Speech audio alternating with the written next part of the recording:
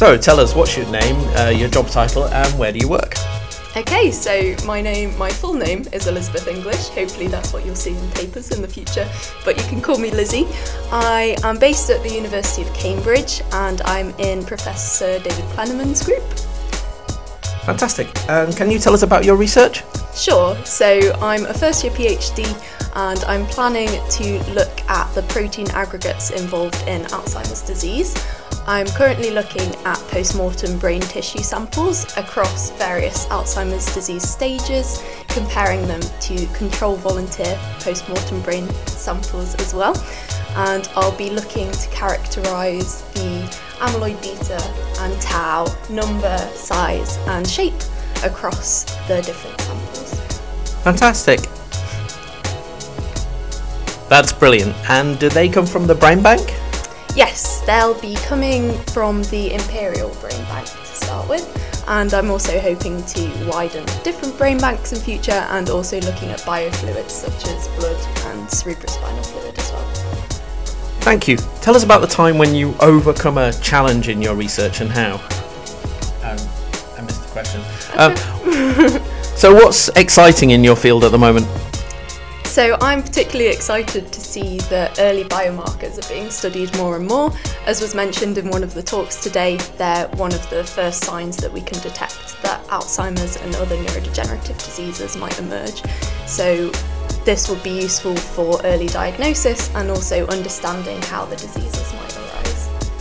And can you tell us about a time when you overcame a challenge in your research and how? Sure, it's a good question. Nothing immediately comes to mind so far. I'm sure I'll face many challenges in the future, as science is. I think in my master's project, something I would mention is I was working with flies, pesky creatures. So when I started, they would often escape from the vials, but with more practice, they didn't escape as much and I had bigger sample sizes. So one way to overcome challenges is through practice and persistence. A question's just occurred to me that's never once thought of, that I've ever thought about before, not as a fly researcher. But does a fly that has Alzheimer's disease behave any differently to a fly you'd find flying around your living room?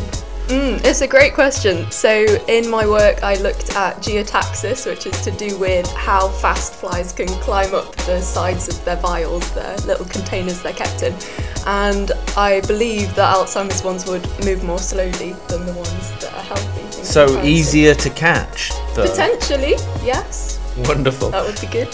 Final question. Can you, obviously we're only at lunchtime so far, but can you tell us a highlight of the ECR day or a takeaway you could put to use from the AO UK conference so far? Sure. So at the beginning of the day we had Michael Coleman give a really great introduction to the day, and he mentioned some of his key things for PhDs and early career researchers. One of the things that resonated with me is that self-belief, he believes, is the biggest determinant of success. So that really shows you need to believe in yourself in order to succeed in science. He emphasised the importance of being active in your post-presenting and networking throughout the conference, so that's what I'm going to try and do today and why I'm here at the podcast. Thank you very much. Thank you.